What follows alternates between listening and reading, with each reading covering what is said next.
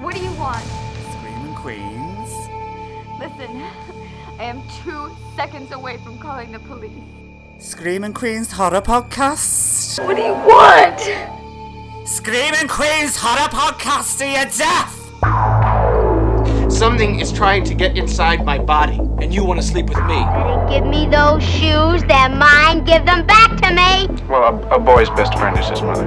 Hey, shouldn't you be folding towels somewhere, sniffing jock straps? It is time to keep your appointment with the Wicker Man. It rubs the lotion on its skin, or else it gets the hose again. What have you done to its eyes? I see no manhood between your legs. You're going to meet death now. The living dead. They're coming to get you, Barbara. Get away from her, you bitch! It was an asylum, and it was hell. 20 years of pure hell. The devil wins sometimes. What's that like to live deliciously? They're here. They're all gonna laugh at you! To a new world of gods and monsters. Yeah. Is this close enough? Yeah, we're fine. Can everyone hear us as well? Yeah. Project. Yeah. Vincent Price style. Welcome to Screaming Queens, the horror podcast with the Queer Eye View. This is our very first live episode, so we're all quite nervous. When I say we're all, they're not bothered, I'm quite nervous. My name's John Larkin. I'm Jonathan Butler. I'm Martin Fennerty. I'm Chris Brown. Usually there would be four of us plus Chris as our guest, but today our fourth queen has gone to a christening, which I find quite ironic. I can't believe he's actually walked into a church, which that's progress in itself. So we needed a fourth person to call the corners craft style, so we thought we'd get Chris in to be our guest today. And first up as well, because I will forget, I'd like to say thank you to Empty Spaces Cinema for hosting this as well. All right. Yeah. Thank you very much. So for our listeners at home, we are live in an abandoned department store called George Henry Lee's in Liverpool. And we have just watched Theatre of Blood, which is a 1973 horror classic, starring Vincent Price. And I'm gathering that people enjoyed it. It's quite interesting because usually when we do our podcast, it's just four of us in my back room, in the safety of my little dining room. So it's quite interesting to have everyone else here. So it's not just something for you to sit and listen to. If you want to get involved, you can just jump in at any point. In fact, I would rather prefer that you did.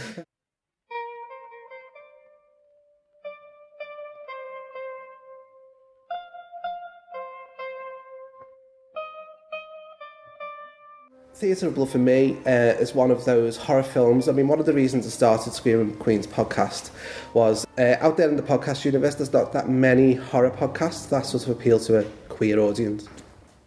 Although, after we started it, I realised there is one called Scream Queen. He doesn't talk to me anymore.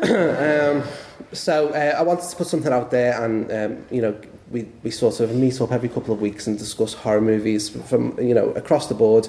So they range from classics like Theatre of Blood to obscure oddities. We do Nazi exploitation, we do zombie movies, we do stuff from Japan, we do whatever, and we also review new horror movies as well.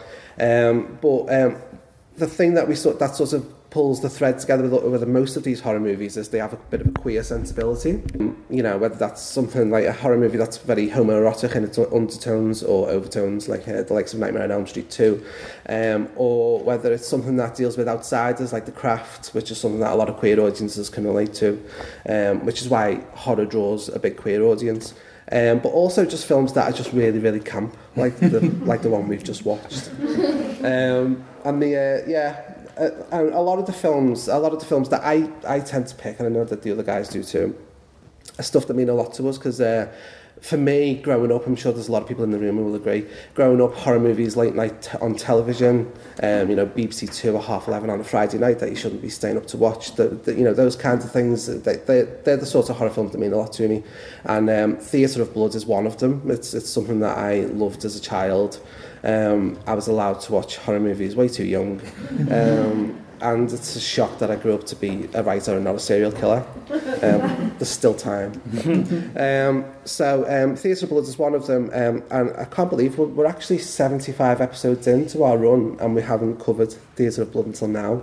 So I can't believe it took Chris to come to us with this idea. So yeah, I always loved it. I always saw the humour in it, even as a youngster. But I mainly just loved Vincent Price. I absolutely loved him, that voice. Whether it was on Thriller or whether it was, later on Edward Scissorhands as well. That was like his last role, wasn't it? His last performance. Yeah, it was. Sure. But going way back to seeing the likes of the Dr. Phibes movies, and there was a film in the 80s that I really loved that not a lot of people saw called House of the Long Shadows. Was anybody else in here seeing it? I used to harass the video man, Dave the video man, who used to come round in his van, and in the end he just gave it to me. He was like, every week, you make your parents pay £1.50 every week, so he just gave it to me. And that was a rare film because Vincent Price was in that movie with Peter Cushing and Christopher Lee, so it was the sort of triptych of horror icons. Randomly, Julie Peasgood from Brookside was in it as well. And he really camped it up in that. He had lots of soliloquies, and he took every opportunity he could to chew the scenery. So it's no surprise that Theatre of Blood, I think, is probably seen as his iconic, definitive horror role. And yeah, I absolutely adored the film on many levels. I adore Theatre of Blood. I think it might be one of my favourite horror films ever. It's just a glorious, delicious camp romp of revenge and mayhem, isn't it? And it's great because the hero of the film is the villain, and you're rooting for that villain all the way through. Just for as soon as you know what's going on, you're rooting for him, and all the victims are grotesque in their own way. And you relish their deaths, or I do. Maybe it's me. John, what about you? Yeah, I loved it. I think what's not to love, really? Yeah. There's a real glee. The film takes a real glee in the deaths and the murders that you don't really see. You don't get that in films much anymore. Yeah. No.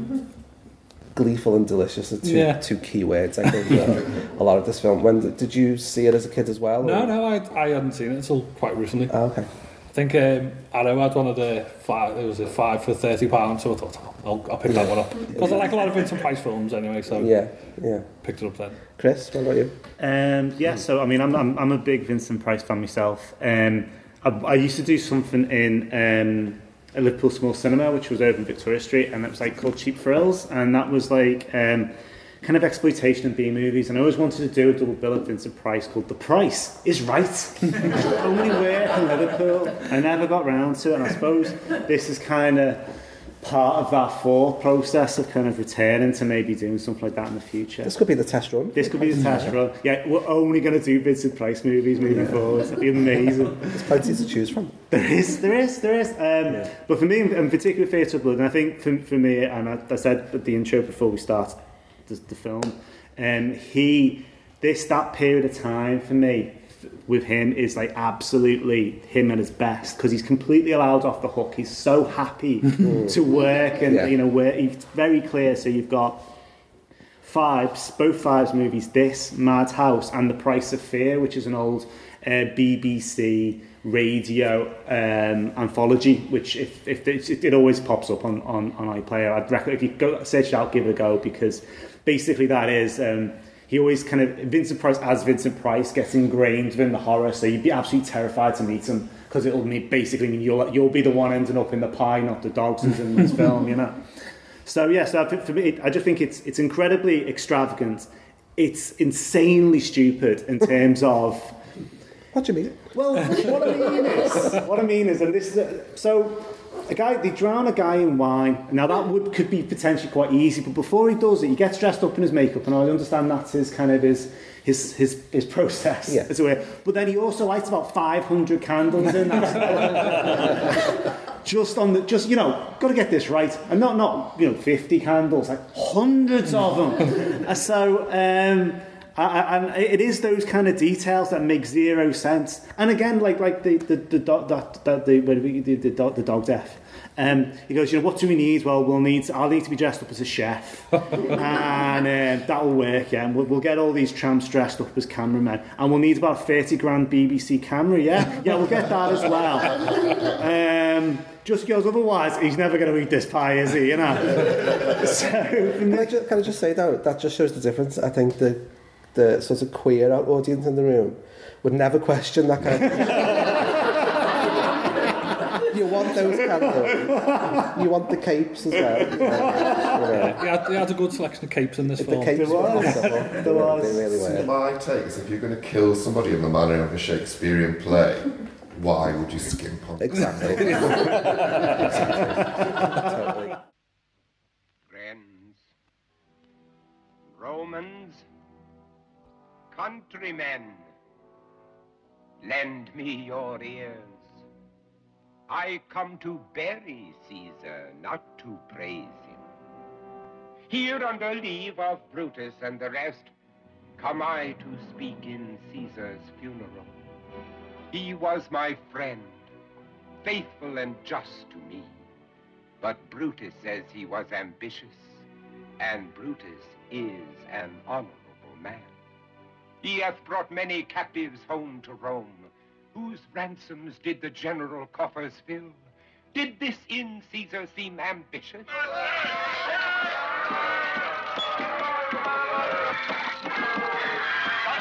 Stop! Stop, I haven't finished yet. Stage manager, discipline in the theater is your responsibility. Please to enforce it immediately. You drunken bum.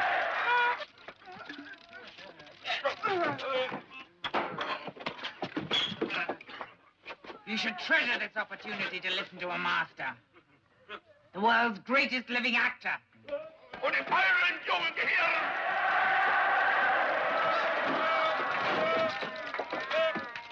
Wisdom and goodness to the vile seem vile. Filths savor but themselves. Here, filths, put money in thy purse.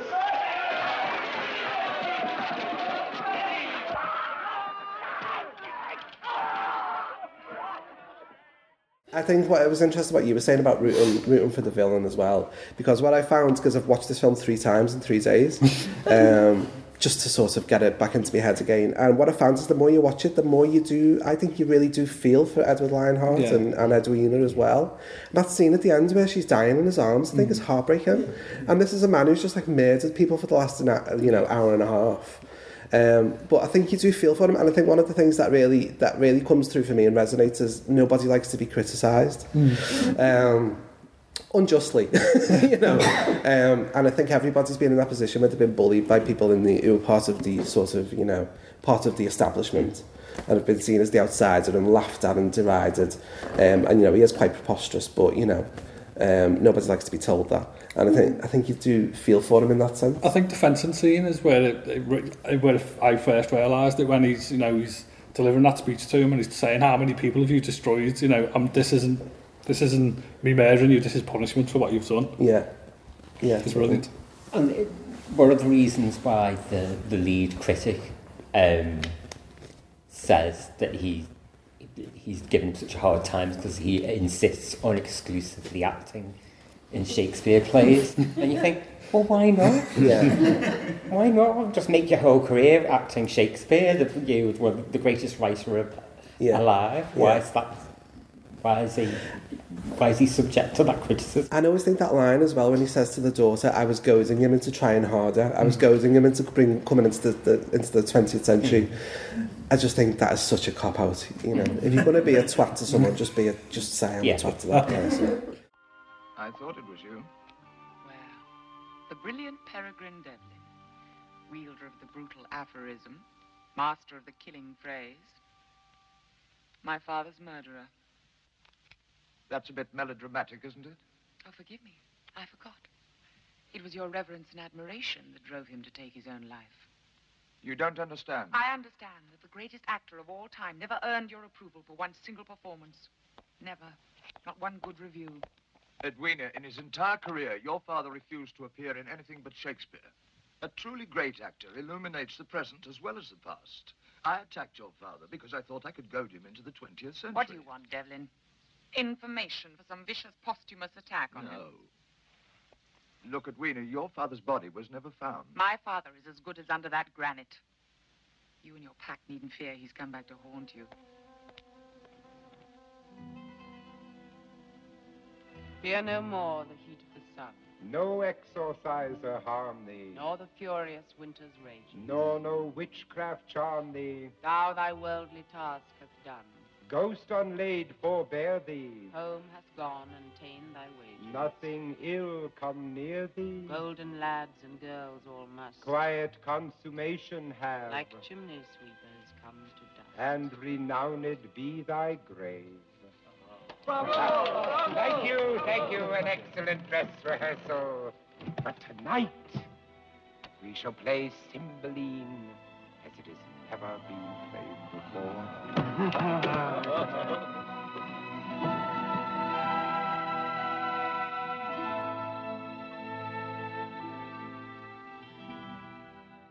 So in the audience is one of our friends, Andy, and what Andy doesn't know about Shakespeare isn't worth knowing.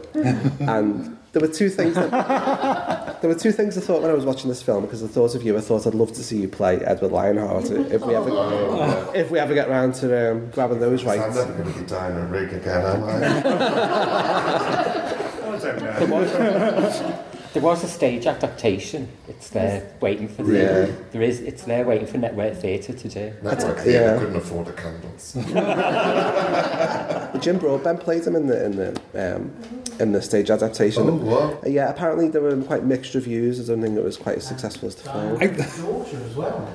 Diana Rigg's daughter played the daughter. Diana Rigg's character. Yeah. So, wow. Yeah. Do you think it could be made again today, or is it a film of its time? And if so, who would you like to play? Ooh. Who will play Edward Lionheart now? I don't think you could. I think Vincent Price's persona and what he brings to film is gone. I don't really think there's anyone like that left. Not that I can think of, anyway.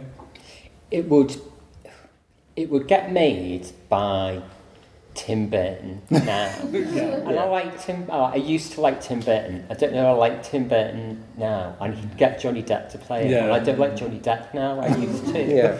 But he'd do some hideous. Be in the Saw mode. Yeah, well, yeah. He'd just do some hideous Charlie and the Chocolate Factory version of. Edward Lionheart, and it would just make you cringe. It would make me cringe. Yeah, and they'd have to sign off all those scenes that portray the homeless in a poor light, and then all those scenes that portray actors in a poor light, and then it's a different world now, isn't it? It occurred to me, though, when I was watching it, it would fit today, the politics would fit. Especially that first section. Isn't it, of people living in swanky, obscene luxury. Yeah. And you know, when Vincent Price emerges from the sludge of the towns, the people struggling to get the price of their meths together, not dissimilar to the kind of wealth divide at the minute in London. And I think if you did it as well with the online criticism, so instead of theatre critics, because there's only about 3 left, you'd be more about the online criticism, so you'd be targeting trolls. Yeah. And it'd be much more of that kind of. It'd be Netflix, wouldn't it? And it'd be John Hamm. I was going to say, like, I think the most unbelievable part of the film is the fact that an arts critic's got a maid, let alone anything else. Jesus Christ, you didn't get paid like that on Metro, you know. So I think. Life is the one with the money in that. Oh, is it? Yeah. Oh, yeah. Joan Hickson. Joan Hickson. Yeah. It's that Marple cash. Yeah. Can I just ask as well, are there any meth drinkers in the audience? Are they really... Is it purple, isn't it? They dye it so you know it's meths. Yeah. Well, pardon, can you say that again? No, we can get clear meths as well. Diet vintage. You just dye it purple so you wouldn't get it mixed up with other stuff. Yeah. It's highly flammable. That's what makes it of its time as well, because you couldn't have a group of homeless people feeding somebody meths these days. It'd have to be spiced. And it doesn't have the same effect. It'd just be zombified. Yeah, it'd be out of it for the whole film. Prototype type of an alco pop, isn't it? Yeah.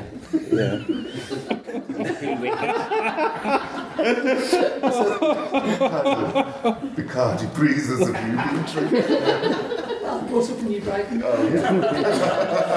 Like Charlotte Church. With cheeky Vimto. So the second part of the question, Andy, and for everyone else as well, anyone else who's a Shakespeare fan, are there any Shakespeare deaths that you think were missing from this film? Because there are so many. And I thought it was interesting the ones that they chose. But I would like to hone it down because they're all gorgeous, aren't they? And nobody dies just in a boring way in Shakespeare. So the film would be like, hours and hours and hours and hours. I thought it was quite interesting. They never touched Macbeth. And Macbeth is one of the bloody ones, isn't it? And they never really went near that. Which is quite interesting. Macbeth, it's really dark as well, isn't it? It's infanticide. Yeah. Well, that's one for the remake. Johnny Depp killing his own kids. But I think one of the things about it is Jesus Christ. John always brings the extra dark. Wow. If you could just start with Helena Bonham Carter. It's very British though, and I think that's a key part of what makes that film what it is. It's very London British as well. So I think, and he's saying like, if there was American money flying around, let's put it in Hollywood. That would be awful. That'd be absolutely. It just wouldn't function in that kind of bitter, because it is very bitter and gritty and angry. And what was interesting about the original as well is that they drew a lot of big names, didn't they, as well? People who weren't getting as much work anymore, so it would turn into horror, so the likes of Michael Hordern and Dennis Price and people like that, Dinah Dawes, God bless her, Dinah Dawes.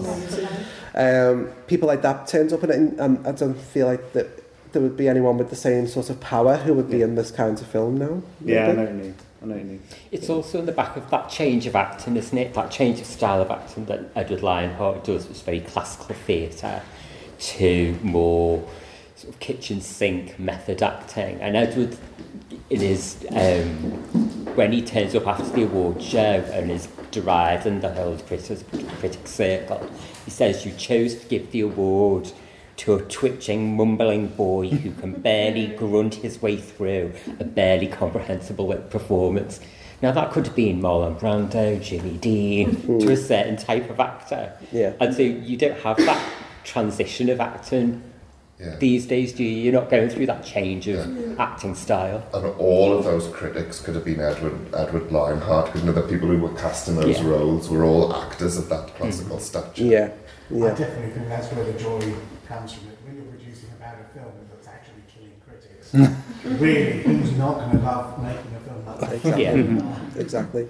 And I did wonder what the actual critics of the film were thinking when they were doing the write-ups on that film as well. Who's going to give that a bad review? It got really good reviews. It got really good reviews. But then it wasn't a massive hit, was it, at the time? No, I think tonally it's a bit weird, because it is very funny. But they do force him on to eat a dog. So two dogs. Sorry. 2 dogs, and like that. I mean, like the first murder with the guys just getting sliced up is pretty dark. I was surprised at the spear. I'm surprised how gory that actually was. It doesn't cut away at all. It goes right through him, and the camera stays on it and doesn't chicken out at any point. What about the bit where they're cutting the guy's head off? But that bit's hilarious. But but the first two murders, I found the first two murders are brutal and very straight up horror, and it's like horrible. People getting hacked up and stabbed and stuff. Whereas the third one, it does shift to comedy. Then I think that the sort of the campness comes through, and it's a beautiful thing to watch. It's quite operatic, I think, the way that they do it. And whenever they stick the needle in Joan Hickson's arse, and she goes, it's just brilliant. And I remember being a child and laughing my head off at those scenes while my mother was like staring at me thinking, what's wrong with this little boy?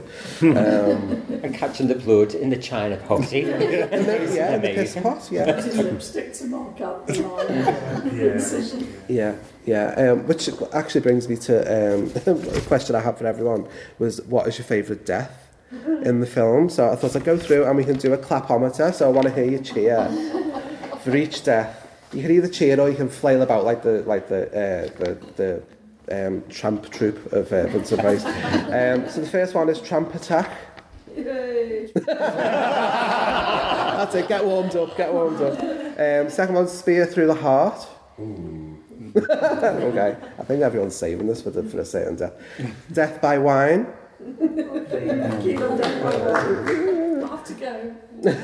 Pound of Flesh. I like that one. Down Diana Dawes You Strumpet. Butcher's Electric Rollers.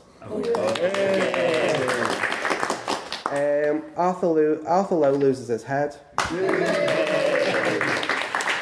It's obvious, isn't it? Poodle Pie.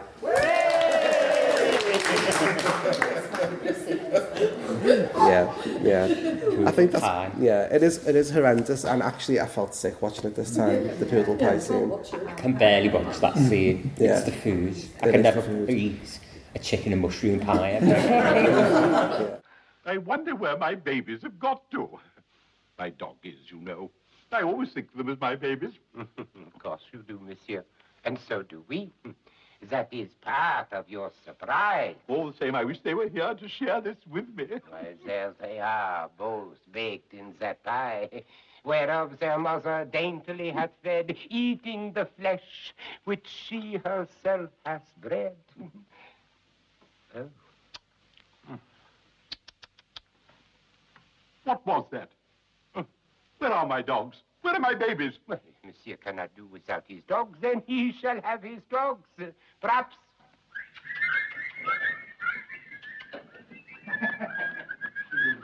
You see, monsieur, 2 dogs, 2 pies. We knew that monsieur would be hungry.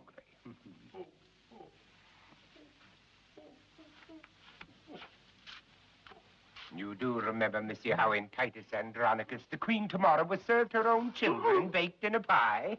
Of course, in your case, we've used only the tenderest morsels. Do have some more. I wonder if Vincent Price actually made the pie, because he was a talented chef, wasn't he? Yeah, so I don't know if everyone knows in the room, but he had like cookbooks and stuff, didn't he? Yeah. Vincent Price was actually a talented super chef. He used to scare stuff up in the kitchen, I think was how he described it. Oh. I know. Did he say his tail off after that movie? The thing about Vincent Price's cookbook is that he's a bit of a Fanny Craddock type, so it's quite hard, and he's mad keen on like pipe and mashed potato and stuff like that. So although the book's like, I think it's from like the mid-60s, it is incredibly 70s, and if you watch the TV programme, it is incredibly 70s really in terms of what he's trying to do. Yeah. So yeah, but you know, at the same time, and here we are now coming down the stairs. You must all now eat it. But we were going to serve pies as well, but the budget didn't stretch. And we weren't sure who was vegan, and you know. So the 2 things took me by surprise whilst watching this film, because I've seen it so many times, and it's sort of, I still adore it on many levels, but it doesn't necessarily scare me or anything anymore. First off was somebody, Laurie Yates, was squirming at the killings, and seemed to be quite scared and freaked out by it. Was anyone else in the audience still quite freaked out by this film? I'm always like that when I do that. Like, I find that I found the poodle pie like knocked me sick. Right. To the point where I couldn't look. Yeah. Even though it's kind of funny. Yeah. There's like funny darkness to it. Yeah. And I don't know if that freaks me out, like my sensibilities are a bit on edge. A lot of horror films don't really juggle horror and comedy very well, but this one does. It's gleeful but mean-spirited at the same time. And it's mean, yeah, it's mean. And it knows the horrible things that you want to see on screen as well. It's a fine line, but it manages. Yeah. The second thing I noticed was somebody gasped at the end when Diana Rigg revealed that it was her in the man drag. Yeah, it was our friend Sam. Right. Anyone else surprised by that? No. I tell you what, I'm surprised by though how quickly she died. Yeah. The meth drinker bashed her over the head with the Shakespeare sculpture. Yeah. And then she just died. Yeah. I was like, because she seemed quite lucid and she was reciting things. And then she just died. Sometimes. She had an underlying heart infection. I always like to know why things have happened. You sound like a script editor. Martin had an observation on her death, didn't you? Oh yeah, it's another Shakespearean death, and I've forgotten which play. Cordelia. Yeah. It is also seeing her in I can only describe it as two sets of drag, both extreme. Yeah. I mean, her has Dolly Bird in bright red lipstick. He's as weird as her in the big beard and hair. With a highly erotic mouth. I know. As well. I mean, you know, I don't know if she's got a motor. It's just really weird the way she's moving. Yeah. It's just either way, she's just really enjoying herself. She really is, and the bit I love the bit at the beginning with Michael Hordern's funeral when she floats past in that gown. She just sort of wafts past, and you just want to. Well, I wanted to be it anyway. That gender switching's very Shakespearean. Girls and people changing gender in the plays themselves is very it's very resonant of all of that. Yeah. So my favourite incarnation of Vincent Price in this film was Butch. Hello, I'm Butch. I love all that. And I just love the irony that he was knocking a slice off Coral Brown when he was playing that scene. So they met on this film. He was still married, apparently. And he, the digs that they were put up in were Eaton Place in London. And he lived at number 1 Eaton Place, and I think she lived at like number 66 or something. And his daughter... He 165 below stairs, whatever. And the daughter, Victoria Price, talks about the fact that he used to go for walks every night whilst he was still married to her mum, and then they realised it was because he was knocking at Coral Brown's door. Is that what they call it? Knocking at Coral's Brown door. Yeah. This is us censored, by the way. But which I thought was interesting. And another interesting thing I found out, I always thought Vincent Price was one of those really camp, flamboyant actors who turns out is actually straight, and I was always shocked by that. But I only recently found out that he wasn't 100% straight. So Victoria Price, his daughter, is lesbian, and she came out to him, and when she came out to him, he came out to her as well, which I thought was really lovely. He said, I love you and accept you because I too have had attractions to the same sex. And apparently they lived opposite Power Bottom. Rock Hudson. Yeah.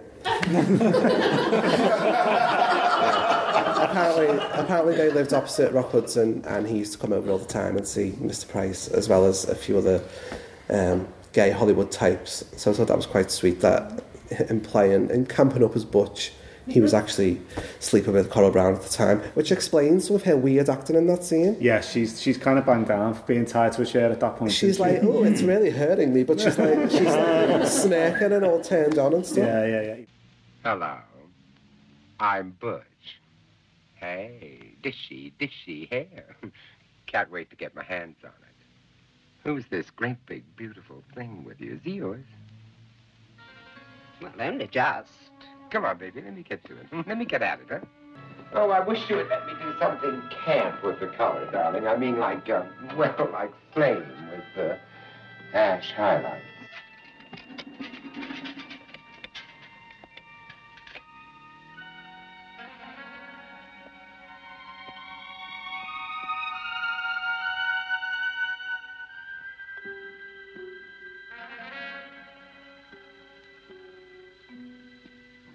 He's a very funny role, this Butch. Naughty, don't touch. Butch knows best. There's something new from Gay Parade. What are you doing? I'm very uncomfortable. Can't move. Bring forth that sorceress condemned to burn.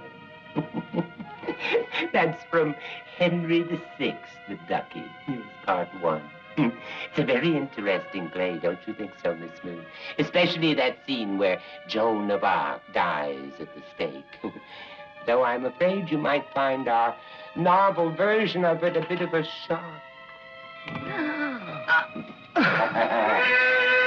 And Marquis says, because she is a maid, spare for no faggots, let there be enow. Place barrels of pitch upon the fatal stake, that so her torture may be shortened. And yet, forsooth, she is a virgin pure. Use no entreaty, for it is in vain. Break thou in pieces and consume to ashes, thou foul, accursed minister of hell. No. You're all expected to join in on every podcast from now on. Yeah. I'll give you the address at the end. Usually, so as I say, usually it's just us four in the back room of my house. We put a podcast out every 2 weeks and we talk about films like this. As I said before, there's a wide variety of stuff that we cover. You can get us at screamandqueens.podbean.com, or you can get us on SoundCloud, or you can get us on iTunes. Just search for Scream and Queens with a Z. And we're on Twitter, but strangely, after 75 episodes, I still haven't set up a Scream and Queens Twitter account, so you have to go through me. So it's at Johnny Larkin. You can get Jonathan Butler. Cthulhu 502. You can get where can we get you? You're not online. I'm not on Twitter. You can get me at the an old abandoned theatre. But what about the podcast?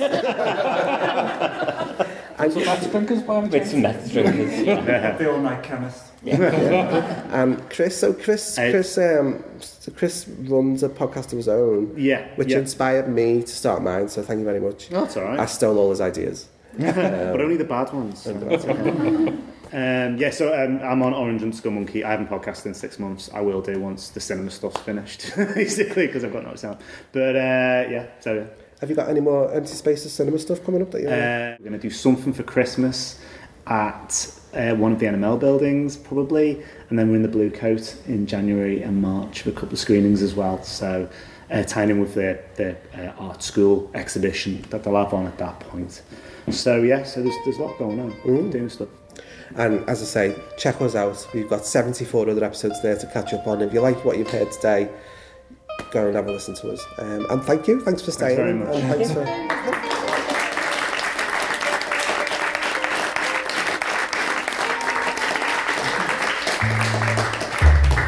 Well, fuck off now.